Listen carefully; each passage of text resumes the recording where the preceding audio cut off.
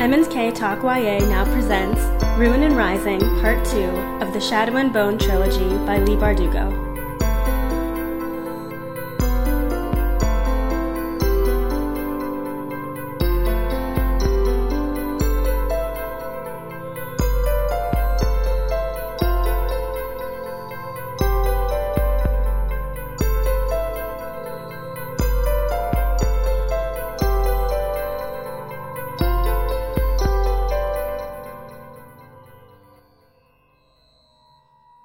Hi, and welcome back to M&K Talk YA. I'm Katie Bradford. And I'm Marissa Snyder. And this is our podcast where we talk about young adult fiction or things that we claim are young adult fiction and maybe really aren't. We really just talk about whatever we want. Mostly we talk about other things like how people die and history. Or how to survive hypothermia. Or falling into, yeah, all kinds of stuff. Or space. Although we didn't say how to survive, we just said how you'll die while you're there. That's true. You can't survive, you're just going to die. And it'll hurt really bad the entire time you're dying. Oh, man. Well, on that note. I guess a lot of people died in this book, so it's kind of an appropriate topic. I actually, for research this week, I was thinking about all the things I would have researched that we've already researched.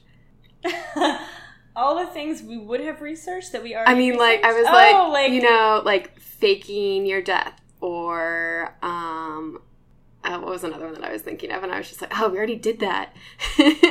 That's true. And that wasn't even in this book, was it? No. Well, I mean, she faked the saint's death at the end. I mean, Yeah. But I mean, our research was I think that was for another book. Yeah, I think so too.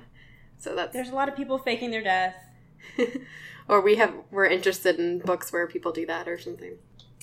Okay.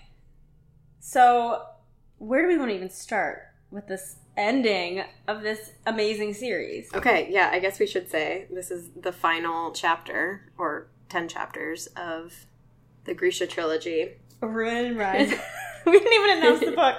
Ruin and Rising, Part 2. We've read it all, and we're going to say all the secrets. All the spoilers. All of them. Every spoiler. And also, speaking of spoilers, I think I won the bet. Okay, well, I have a question about that. I think I need to go back and re-listen, because did we say, because Saint Alina is dead for all intents and purposes. They burned next to each other. Her character, her role in this world ceased to be. So, I don't know. I'll let you win, but I'm doing it begrudgingly.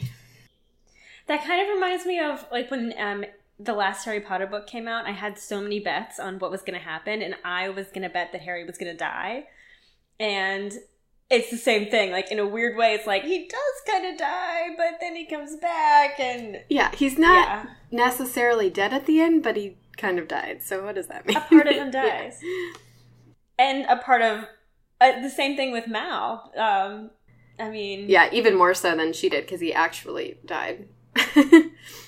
And then came back. And I was so surprised at that, because we had the whole lead up with learning about Morozova and how his daughter died, and then he brought her back to life, but he had to use that Merzos to do it. And I was a little bit worried when they brought Mal back, because I was like, oh, is this kind of going to be the same thing? Yeah, I'm still kind of confused about that. Do you think that was a bit of a cop-out to have him survive? Yeah, I do. I mean, I am so glad he did, because I would have been destroyed if he had died. But I did not expect him to come back to life after she stabs him in the chest. And I think the explanation was, iffy at best. It doesn't really make sense that it balanced out the fact that someone else got a life they shouldn't have had, so he also gets a life he shouldn't have had. Did everyone in this line die twice? I think so. I mean, I think it was more she killed the part of him that was the third amplifier. So she just happened to strike the right nerve? Exactly. She got it the right spot. Because also the sea whip? The sea whip and the stag did not come back to life. They didn't get a second chance. That's very true.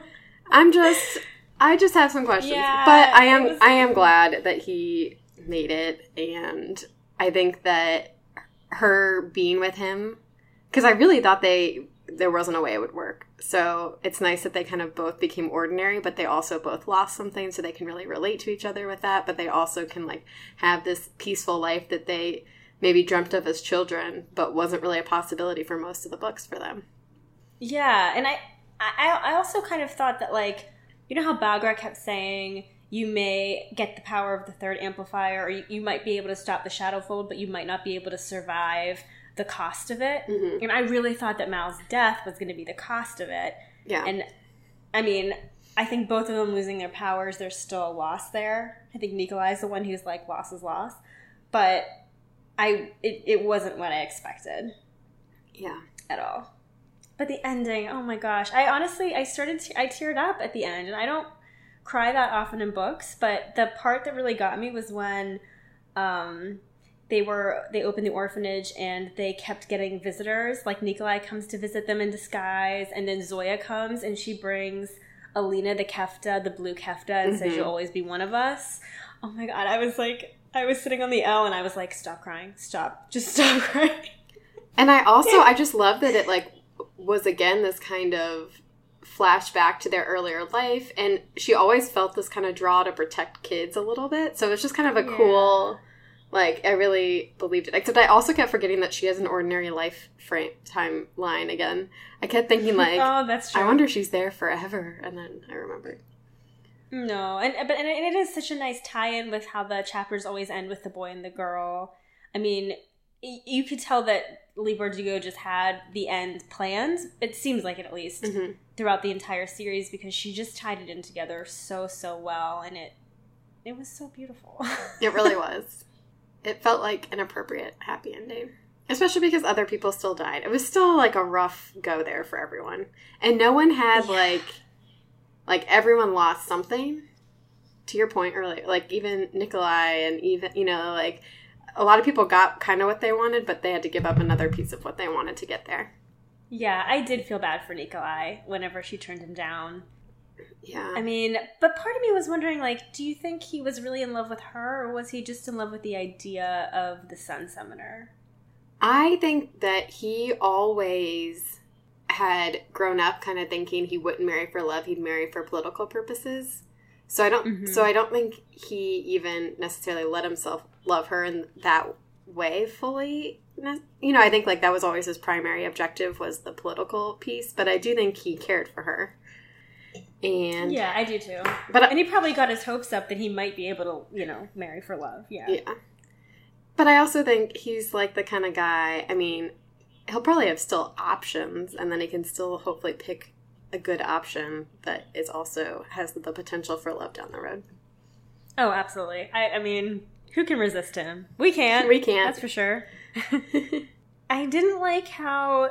Okay, I didn't like how he turned into a bird, though. Can we talk about that? Yeah, that was kind of weird.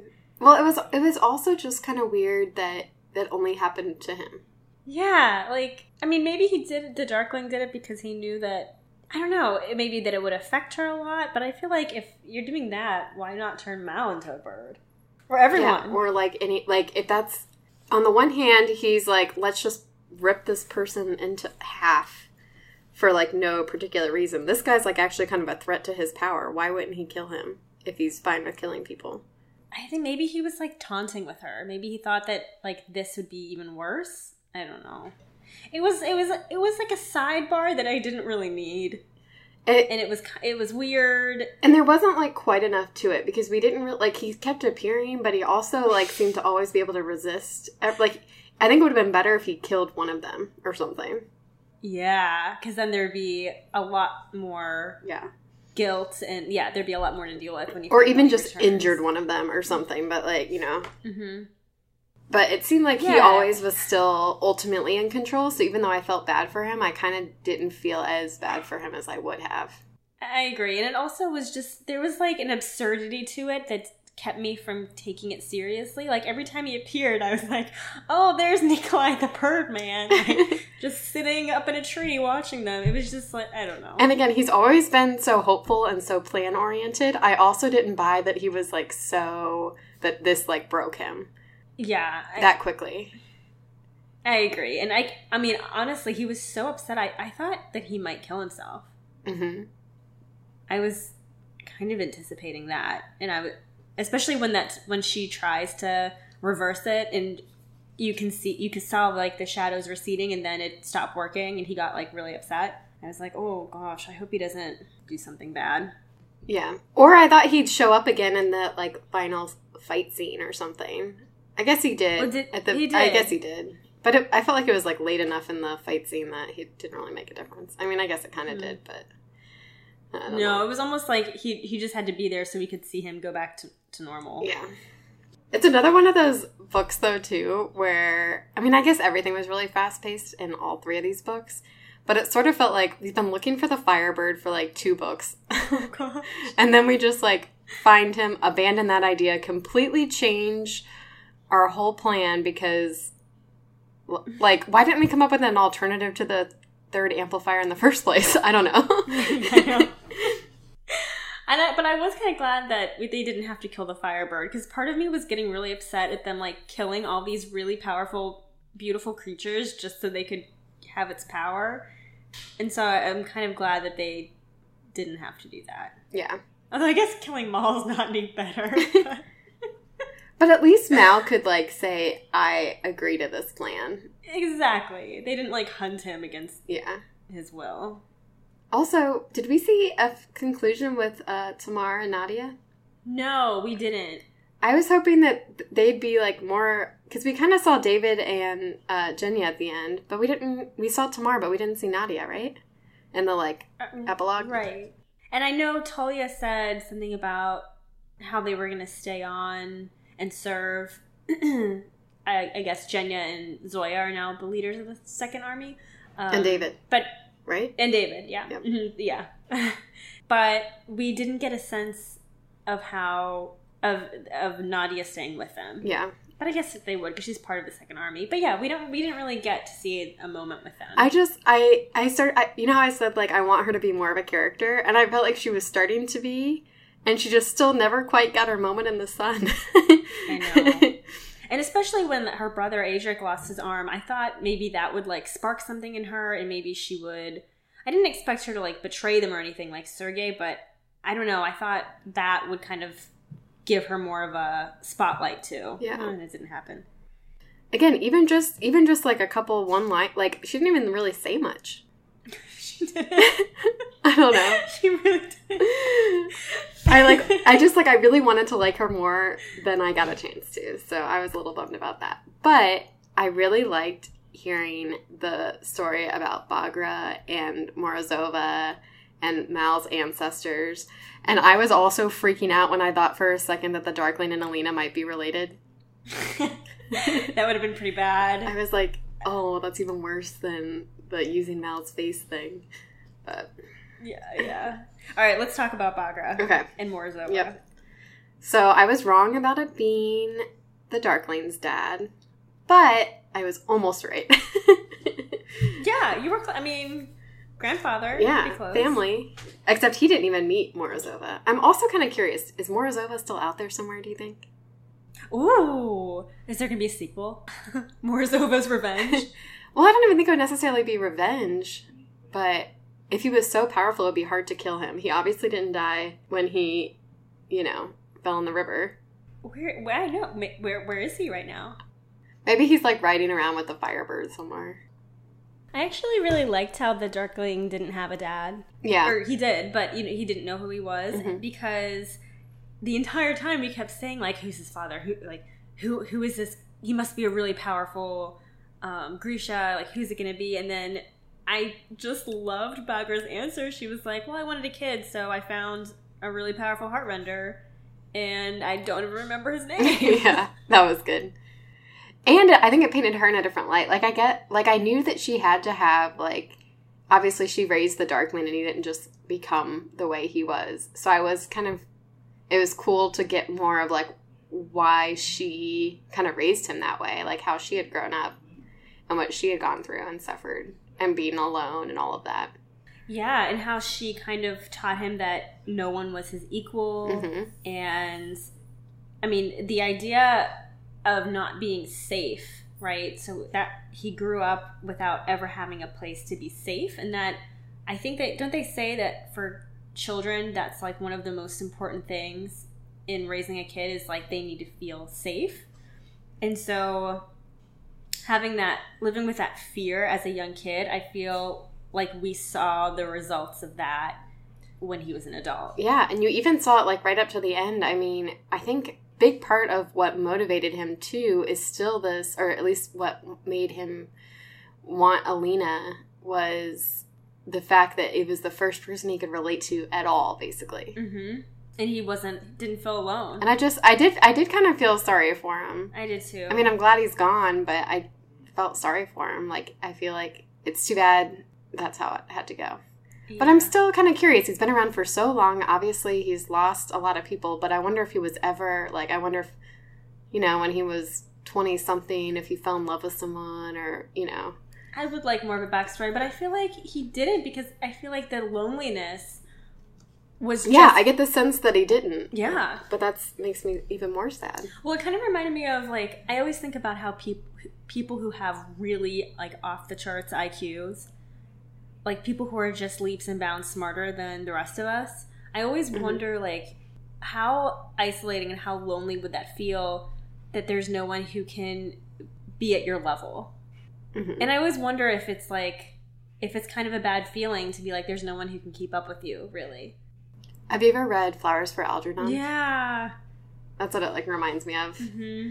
But yeah, I mean, I think there's this human need to, you want to, like, stand out, but still be part of the group, right? You want to be, like, the most interesting person in the group or something. Like, you don't want to be isolated. You want to connect to people. Lost in the crowd, but you don't want to be so unique that, like, you're not part of the crowd at the same time.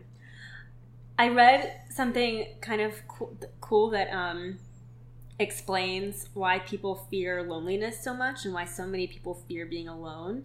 And they said it like goes back to our caveman roots. So if you were, let's say, a caveman in a tribe and you were exiled, that was like a really scary thing because there was, back then, I guess, you know, there's so many safety in numbers, like you couldn't survive on your own really back then. You had to have the protection of a clan or a tribe. And so being cast out and being alone, it equates to death, essentially. Like you can't survive on your own, so being by yourself would mean certain death. And that's why we still kind of have this innate fear about loneliness or being alone or not connecting with people or not like having a group of people that you feel like you belong to. Isn't that kind of interesting? It is. Yeah. It makes sense. Like you'd be so vulnerable without the protection of your tribe. It's so crazy to think about all the things that we have or that we do and why, like how different life was when humans came about and why we developed the way we did. Like even things like I was reading this thing about why we dream and they're not really sure why we dream. But one potential argument or something had to do with we had to be prepared to react to, because a lot of dreams aren't actually good if you think about them. Like a lot of them are you're being chased, you're being... People unfollow you on Instagram. You know, you showed up naked to class or, people unfollow you. All kinds of terrible things. But they think it might have been partially the brain trying to prepare you for, like, if you got attacked by a tiger, you could have, like, already sort of addressed it in your brain beforehand because a lot of those things you have to just react immediately and it's, like, potentially related to your brain trying to prepare you for as many situations as possible and things like that. And I was like, we dream in case we get attacked by tigers? Like, what? I'm ready for it. Oh, yeah. So that was a really cool backstory. And it also kind of explained, too, like, why Baghra was so cold. Like, she was a cold person. Yep. And, I mean, her story about her sister and how she accidentally cut her in half. I mean, how do you get over something like that? But she didn't even sound sorry about it. Yeah, she was like, I was a kid. It wasn't my fault. I was like, all right. Yeah, and basically, like, she was a mortal, and I was me, you know? Yeah, she didn't really have a lot of remorse, but I mean, I guess she has had a long time to kind of come to terms with it. But I think it explains why she's so cold. Oh, for sure, yeah. It was, like, the perfect backstory for both of those two characters. And it was kind of a great way to explain why... You know how I kept saying there's something about his tracking? Mal, like, has some special gift. I don't know what it is. Like, it was a great way to kind of bring that in. So he was an ordinary person, but he had this, because of the what's it called? Murzost in his ancestry. He had some special connection to nature. And it explained, too, like, him being the third amplifier, why he was able... Like, every time they touched is when they found the stag or the sea whip. Because I liked the explanation of, like, the amplifiers want to be brought together. Yep. It was so cool. Can you imagine, though, if you've just, like, always been able to tell, like, oh, there's a bunny 3 meters that way and a bird 6 meters above me. I don't know why I'm talking in meters. But, we decided to be European today. But then all of a sudden being like, I can't, like, does he even know how to really hunt and track? Or does he just, like, have this innate ability that disappeared and now might be, like, one of the worst trackers? Who knows? I would hate that ability because then I would know where every centipede was in relation to me. And I would never sleep again. It's my worst fear, actually. My worst fear is to know where all living creatures are. Yes, gosh. Even worse than going on a game show? Well, okay, space camp. Nothing's worse than space camp. That was my thing with the game shows. I was afraid I would win a trip to space camp. That's true, but I just remember that part. That was funny. Go ahead. I still want to know about Alina's background, though, and more about Mal's background. Like, I just want more. I hope some of these short stories, which we've talked about, we'll read next, are more backstories for some of these characters. Because I want to see, like, what happened to Baghra's father and his second daughter after they survived. And I mean, I guess we already got the story, like, how Baghra felt really kind of abandoned by her own mother because her mother feared her and there was that resentment there. Which I also don't really fully understand. Like, because the mother fell in love with the most powerful Grisha in the world, and all of a sudden she's scared of Grisha power. Well, she's scared of her daughter? I know, but, like, I sort of feel like it's, like, it doesn't sound like Morozova, like, hid that part of himself from her, so she should have been, like, kind of prepared for, like, she was literally married to the most powerful Grisha, like, that's ever come about. And that's a really good point. She gets scared of, like, a baby. Her own flesh and blood still. And what did you expect? I mean... Yeah. That's a really good point. I mean, I guess that they said that Baghra could summon shadows, and that was, like, unusual.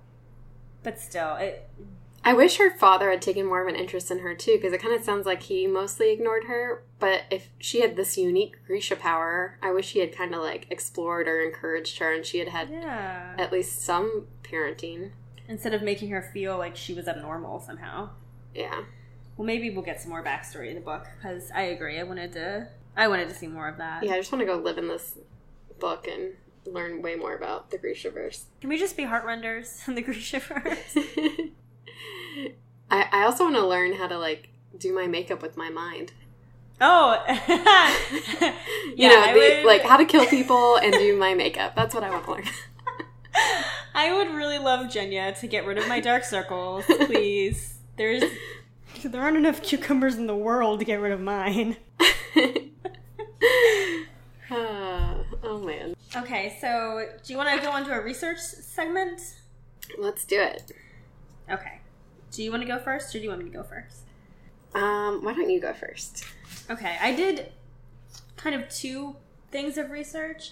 So The first thing that I researched was I really liked how the Soldat Soul had these tattoos all over them.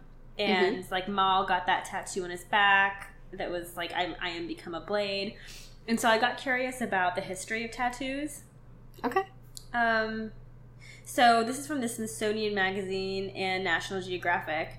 So I guess the oldest discovery of tattooed human skin is on a mummy that they found who they think lived around 3000 BC. His name is Otzi the Iceman. Wouldn't that be funny if that was his actual name? Like, we guessed right. We, like, picked a random name for him, and that was right. That was his actual name. It kind of sounds like Frosty the Snow. I don't know. I was thinking Frosty the Snowman. I kept singing that in my head when I was doing this research. So he was found on the border between Austria and Italy, and he had tattoos on his lower spine, knee, and ankle joints. And the location of the tattoos suggests that they actually served a therapeutic purpose. So that they may have been applied to alleviate joint pain, because those are areas where you tend to have joint pain. Okay. And I had never heard of the idea of a tattoo being associated with alleviating pain, but I guess it kind of is similar to acupuncture. I was going to say, maybe they didn't even mean to leave marks, but they were doing something with needles or, something sharp and then... that left an imprint. Yeah. Or, I mean, maybe that wasn't the intent, wasn't to leave the mark, but the process that they used back then maybe did or something. I don't know. So I thought that was cool. And there was also an instance similarly. They found in Egypt, there were mummies they found, and there were tattoos on them, but only on the women. And they dated back to 1200 to 1300 BC. And there's some debate. Some people think the tattoos were to mark them as like prostitutes, but the other people think that because of the location of the tattoos, so that they were found on the abdomen, thighs, and breasts of the women, and they said it probably was also a therapeutic application during childbirth, or it was like a tattoo that safeguarded against an unsafe delivery or a bad delivery. I guess if you're giving birth, a tattoo wouldn't hurt as much in comparison. Yeah, probably. I mean, maybe it would be like getting an epidural. Oh man, I've never had a tattoo. I've never. Have you ever had acupuncture? I have. I did actually for the first time. I went to LA, and I had a wonderful day, and I did cupping and acupuncture, and then they put these needles in my ears for anxiety, and they said if I felt anxious, I could just press on these needles that they left. They weren't needles, they were beads or seeds or something, and I could just press on my ears to alleviate anxiety. So I did that at work a lot, and like whenever I was stressed, my boss would just look over and I would just be like squeezing my ears, and it was like a way to tell Did it work? It was just a way to tell him that I was stressed. I guess so. I don't know. I really liked the acupuncture, but I didn't have anything that I was trying to treat. It was more just to kind of experience it. So would you do it again if you had something to treat? I actually would, yeah. I will say it was, I always heard that the needles didn't feel like needles going in, but it absolutely felt like needles going in. I mean, it wasn't like super painful, but like you felt the needles going in. And I think at one point I had like almost 50 all over my back, and then she put them in my head too, like in my scalp, and then she left, and I had to just really focus on like not freaking out about the fact that I had 50 needles. I would start hyperventilating 1,000%. Needles already freak me out. I know. That's why I don't have a tattoo, because I can't see a needle, or like I just couldn't do it. No. I mean, I did just get my ear pierced with my cousin over our cousin's trip. And the whole reason we did it was because one of my cousins has migraines, and she heard there's a point in your ear where if you get it pierced, it can alleviate migraines. Who knew ears were such a, like, amazing organ that could treat all these issues? Who knew? And she said it actually works. Like, she got it done, and she said that her migraines have been better. So, hey. That's crazy. One of these days we'll have to research ears and healing abilities or something. Except that we'll have to do it with the caveat that nothing we say is supported by any kind of fact, and we don't know what we're talking about. Yeah, don't do anything that we tell you to do or use this for medical advice, please. Don't tattoo your ears. What was that tie a chicken to yourself cure for the plague that we told people about? Don't do that either. Yeah, no.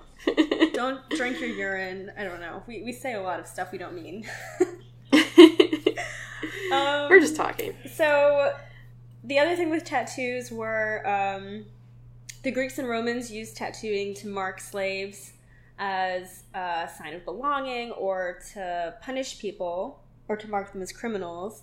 And in Japan, actually, this is super interesting. In Japan, they also use tattoos to mark criminals. And for the first offense, a criminal would be marked with a single line across his forehead. And then for a second offense, you would receive another mark, which was like an arch. And then for the third offense, they added another line. And after 3 offenses, the character that they created on your forehead was the symbol for the Japanese word dog. Huh. And did it matter, like, how bad your crime was? I'm sure. Yeah. They didn't say, like, what type of crime you had to commit to be marked, but they said it could be an origin for the phrase 3 strikes and you're out. Ooh. But I love hearing the origin of I know. things. Me too. So that was, like, the history of tattoos. There were also stories about how some people got tattoos. In Southeast Asia, this is popular, where if you had a certain skill, you would get a tattoo that would mark you as, say, like a really good hunter, or if you were a woman and you were a good weaver, you would get a tattoo that would mark you as having like a certain ability, which I thought was kind of interesting. But. Like instead of a business card or a resume, you just like show your forearm. You're like, I've got a knitting needle on my arm, so I'm a really good knitter. Exactly. It was kind of like their first LinkedIn. What would you, if that was your business card or your, like, what would you get tattooed on yourself? Oh my gosh. If that was the purpose? Like a book. I'm really good good at reading, and I'm really good at baking. So a book and a donut. Oh yeah, you are good at baking. That's it. That's about it. I'm just thinking of like all the things I would not get tattooed on me now. And all the things I really suck at. What about you? Just like put an X at the top and then a list of all the things you can't do. Yeah, I don't know. I mean, what am I even good at? I feel like I'm a dabbler. Like, I don't really get good at things. I get like okay at things and then I move on to something new. That's like I like get bored really easily or something. But that means you also have a lot of interests. I have a lot of interests and I have a lot of half skills. Kind of like half facts in my stories. Like a jack of all trades. Remember when we went knife throwing? Like, I thought I would pursue that more professionally, but I wanted to, but then I realized like there's no place in the middle of a city where you can just go throw knives randomly and not get arrested. Except that one place where we did throw knives randomly behind a like abandoned building or something. No, but it was like an organized thing. I don't know. Knife throwing. So fun, and we were good at it. That's the thing that like amazed me. It. We got like all 5 in a row one time. Yeah, that one time. But we learned 2 different throws, and we were each, like, naturally good at one of them, and they were the opposite ones. I remember. So we'd be a good like, team. You were like, how are you doing that? I was like, I have no idea. And then I was feeling really confident, and then we learned the other throw, and you were just, like, so good at it, and I couldn't do it very well. Should we be fighting partners? We should, probably. We could do, like, a back-to-back duo. Twirling knife-throwing thing. Duo. I mean, if this podcast thing doesn't work out. Or when we get bored with this project, that can be earned. Once we've designed all those shirts, I also have to be a shirt designer. So we're going to get knife tattoos next time we see each other. That might communicate something bad. I don't know. We'll need to look into what that says about okay. us. So here's a fun tie-in. The thing I researched, and I think I told you I was researching this last week, but was stigmatas. Mm-hmm. And stigmata comes from the Greek word for mark or tattoo, stigma. So that's like it links to tattoos. But the stigmata is like a Christian term used to describe when someone has either marks or pains or some kind of sensation that corresponds to the wounds that Jesus Christ had during the crucifixion. So usually it's the hands and feet where the nails went in. Sometimes it's also the side where, he was pierced at the end. And sometimes also the brow or around the head where he had the crown. The crown of thorns. Yep.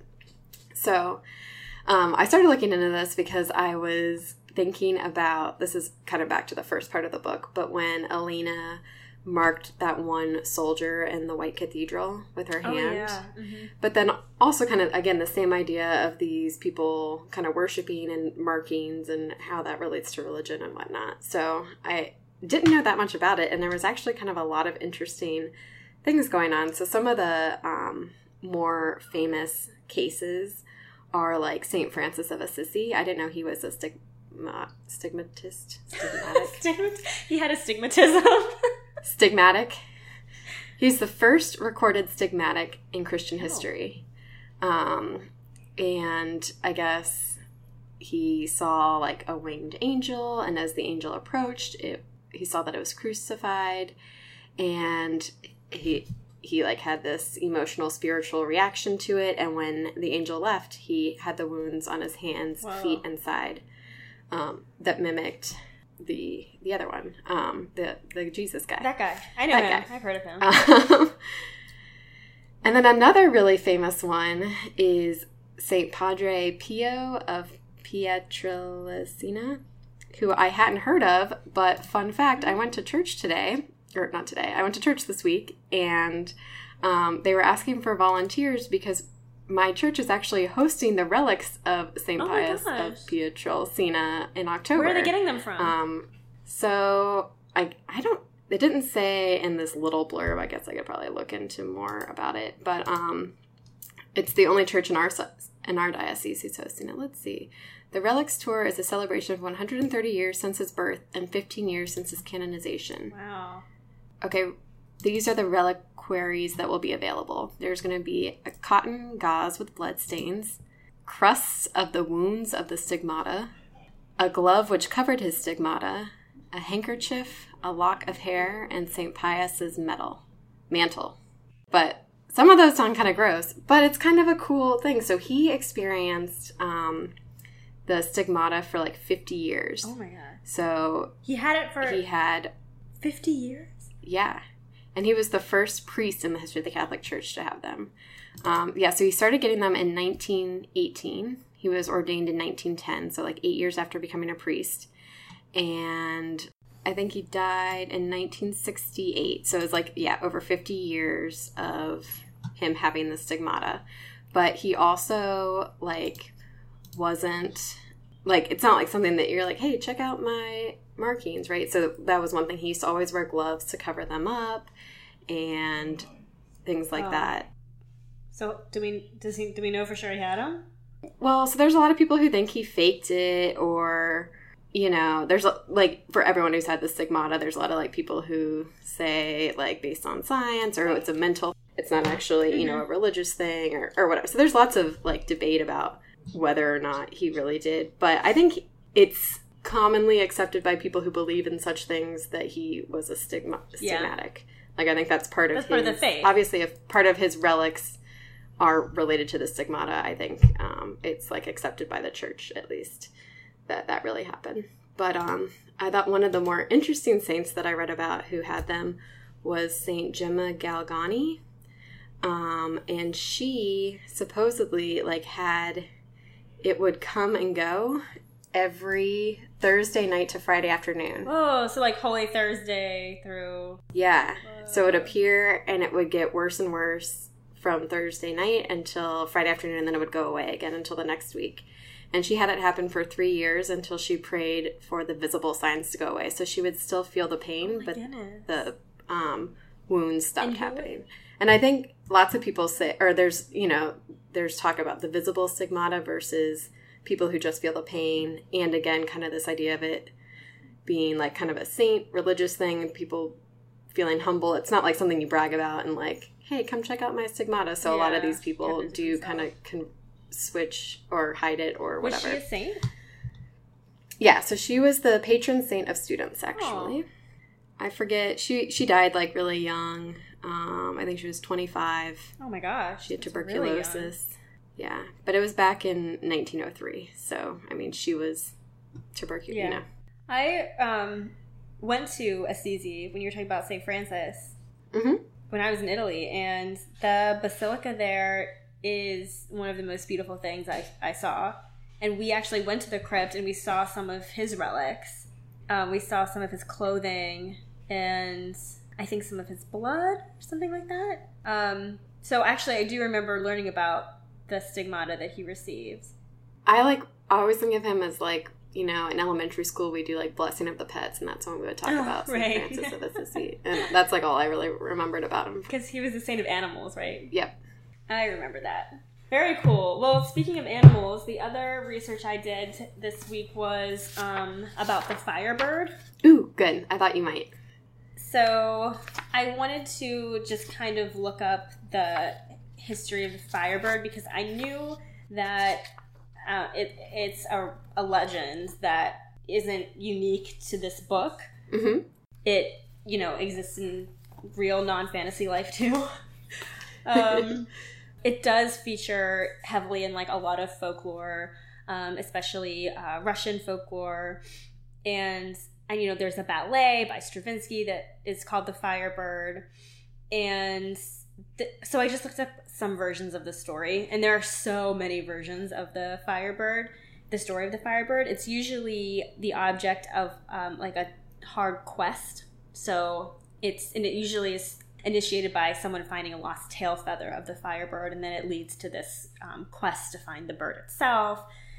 That's cool. It's also cool because there were a lot of, it sounded like, compared to the other two, the stag and the sea whip, that there were way more stories about the Firebird, and they didn't all line up or like point in one direction or place. So that's kind of cool that there's also lots of stories in real life. There really is. The one that I found that I thought was the most interesting, it's called The Firebird and Princess Vasilisa. So there was an archer who was on a hunt, and he finds the Firebird's feather, which is how many of the legends begin. And his horse can talk, apparently, and his horse tells him not to touch it because he said if he touches the feather, something bad will happen. But he takes the feather anyway, of course.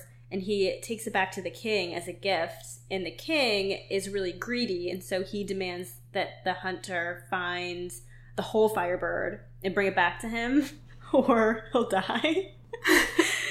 And so the horse is like really helpful in this story. And he tells the hunter to put corn in the field and to lure the bird that way. And so he does, and he captures it.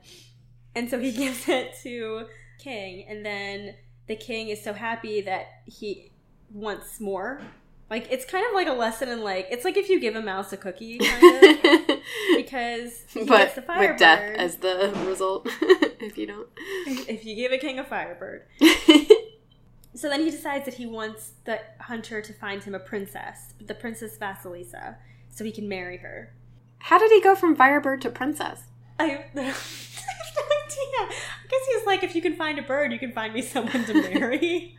Oh man, sometimes I wish I could be a king and make ridiculous demands of people. Kill every centipede that you can sense within 5 miles of myself. Oh, you brought me a cookie? Bring me a prince. And all the puppies. Yes, for sure. Just bring me Sturmund. Okay, so he says, fetch me this princess so I can marry her, or you'll die. So the hunter goes to the princess, and this is awful, but he drugs her with wine to bring her back to the king. And she's understandably pissed off. And so she tells the archer, or the hunter, if she's going to be married, she needs her wedding dress. And her wedding dress is, for some reason, under a rock in the blue sea. So he goes and gets it. And then she says that she won't marry the king until the hunter is dipped in boiling water. So she's real mad about this. Oh yeah. She wants him boiled alive for kidnapping her and drugging her. Which I don't entirely blame her for.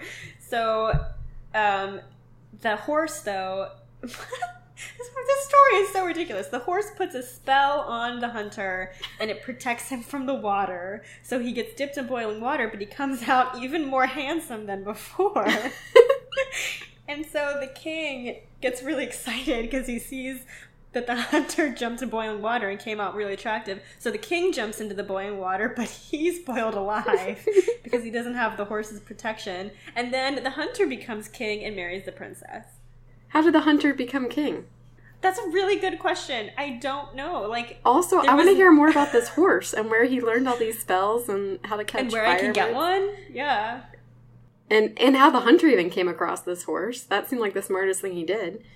Yeah, if you have a talking horse, like, why would the king give that to his hunter? I'd keep that for myself. I would too, yeah. But it's... Go ahead.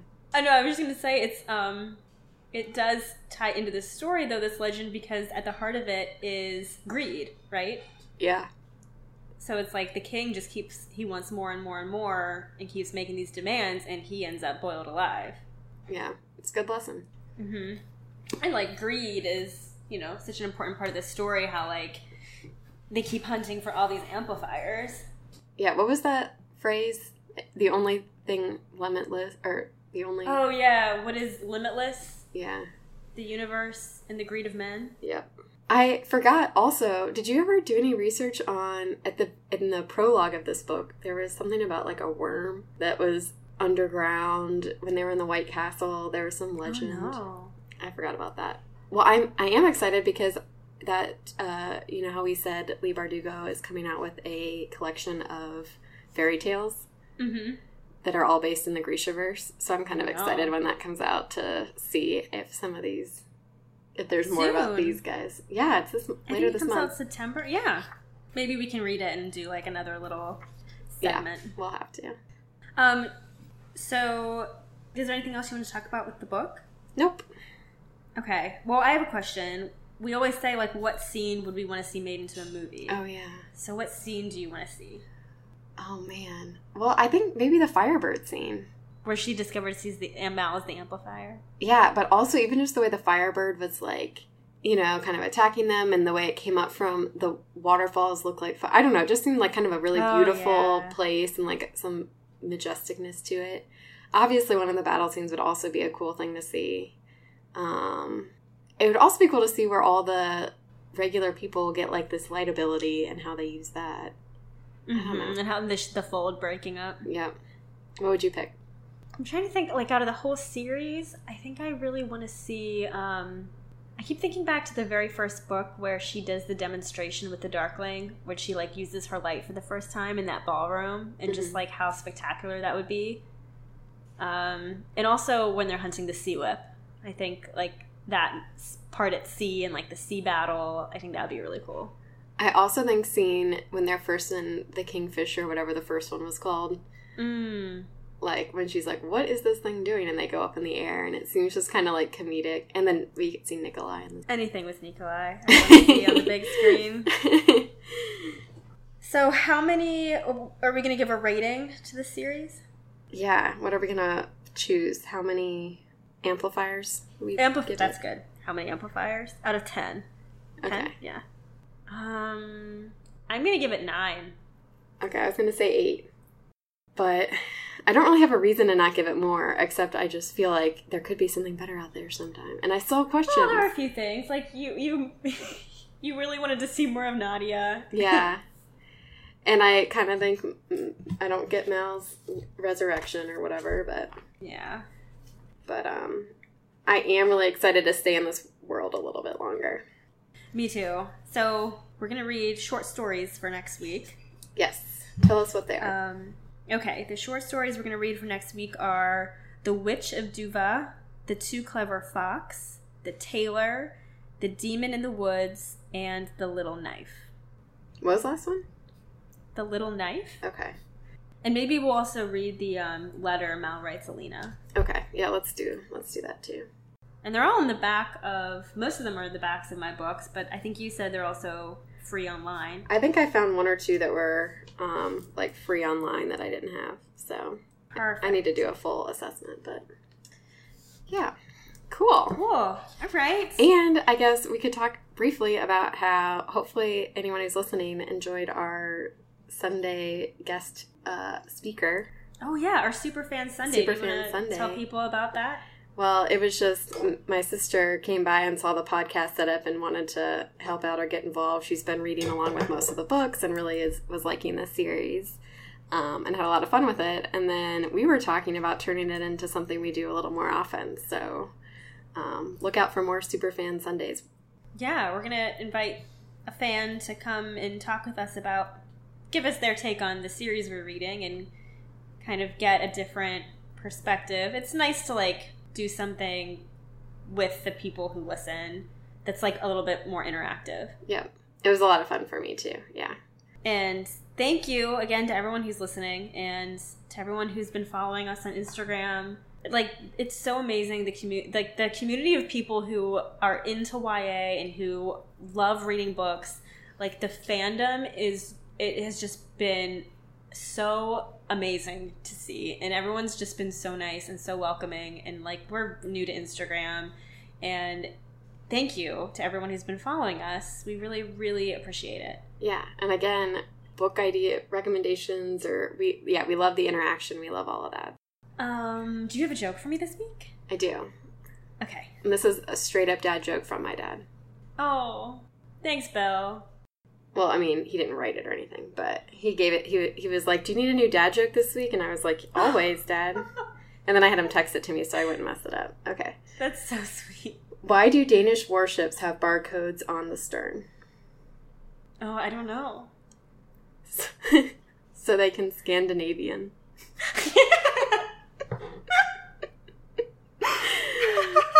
That's one my sister accidentally just gave away the punchline to, but I cut it out of our Sunday thing. Yeah.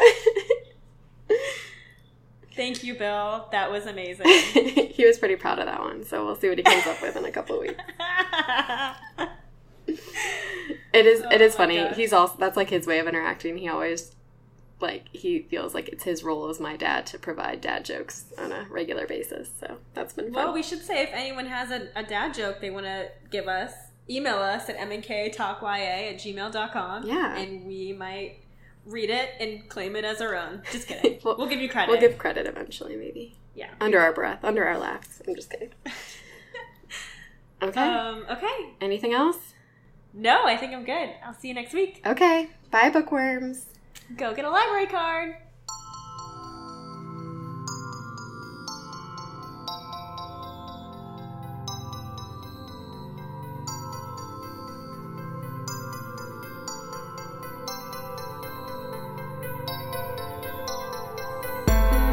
M&K Talk YA is produced and edited by Marissa Snyder and Katie Bradford. Original music composition by Timothy Milkey. Logo design by Marissa Snyder. For updates and extras, visit mnktalkya.com or follow us on Instagram and Facebook. And if you haven't already, please rate, review, and subscribe on iTunes. We would like to thank James Tobias, Chad Snyder, Meredith Kelfie, and Michael Howard for all of their support. Thanks for listening, and see you next time.